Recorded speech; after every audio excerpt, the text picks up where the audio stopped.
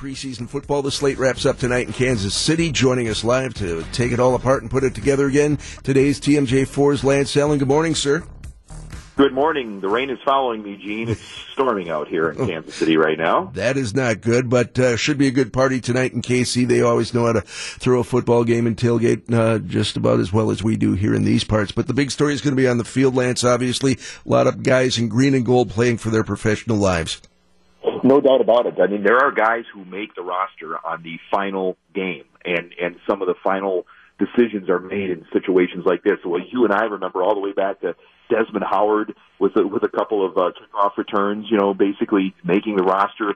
Mike McCarthy always points out to Deshaun Wynn, a running back in a game against the Titans. It happens time and time again, and you've got guys like Devontae Mays, running back, that it appears like he'll give it a go tonight. Trevor Davis on the bubble, and some other guys, Tim Boyle, now with the trade of Brett Hundley. A lot of those guys, I think, tonight, depending on the performance, may make the roster and may not.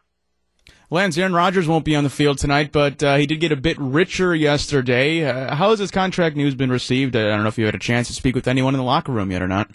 Yeah, I think overall everybody is ecstatic for him. They still feel like it's crazy to say this in today's world, but we all know pro football, it's funny money. Some people still feel like he's a little bit undervalued, and that it's a relatively good deal for the Green Bay Packers as far as the salary cap and everything goes going forward. But yeah, I think all the guys are happy for him. I love what Devontae Adams put out on Twitter, that he still owes him $20 from 2 years ago, so maybe he'll finally see it now. But I guess the question then on the flip side becomes, Lance, whether or not this will hamstring the Packers when it comes to trying to sign other players to surround Aaron to try to get him and the Packers to another Super Bowl championship. And there's no doubt about that, Doug. I mean, as much as you can say that it's a pretty palatable deal, and you can say that he's still maybe slightly undervalued and things like that, no, you're exactly right on that, is that, it's basically a yin and a yang. It's a give and a take, and there will be some hard decisions that have to be made now going forward, probably at the end of this season, salary cap-wise. So you do have to pay for a premium quarterback. There's no doubt about that in the NFL, but it will affect their depth at some other position in some other way. So that's just the life in the NFL, and you have to pick that. We're live with Lance Allan of today's TMJ4, previewing tonight's clash between the Packers and the Chiefs that you'll hear starting at 4 today on WTMJ. What veterans are on the bubble? Which veteran players, folks that everyone knows, who's playing for their lives tonight, Lance? Well, one of the things, and I guess you can call him a veteran now because he's never appeared in an NFL game, but, one of the guys that I thought of immediately, Gene, was Jake Kumerow, who had a great preseason. And just by the body of work on the field, you go, okay, he makes the roster. But no one knows the severity of the shoulder injury. And depending on who makes the squad tonight and who doesn't, does he start the year, on a PUP list or does he make the active roster off the beginning of the season? No, nobody fully knows at this point.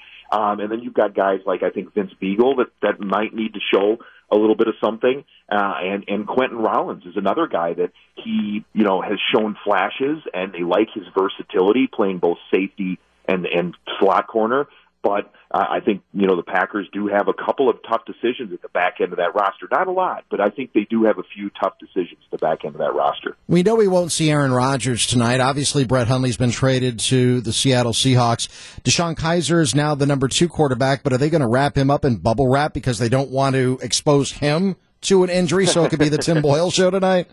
I think my guess, Doug, and I'm just guessing at this, is that I think Kaiser will see at least a portion of the first half. Now, what portion of that is, I'm not smart enough to figure that out, but I do think that he will see a portion of it. I don't think it's going to completely be the Tim Boyle show. I could be wrong on that, but you will see a lot of Tim Boyle, and I think that, I've said all along that if they kept Hundley, it would be 3 quarterbacks, or I said that I thought they could trade Hundley for a pick because there is value in today's NFL in quarterbacks. And because they decided to trade him, I still am of the opinion that I think they could keep 3 quarterbacks on that roster, which would cost 1 extra position player a spot. So Tim Boyle, I think, is playing for the roster tonight. Lance Allan of today's TMJ4, stay dry, and we'll see you back in the city after the game.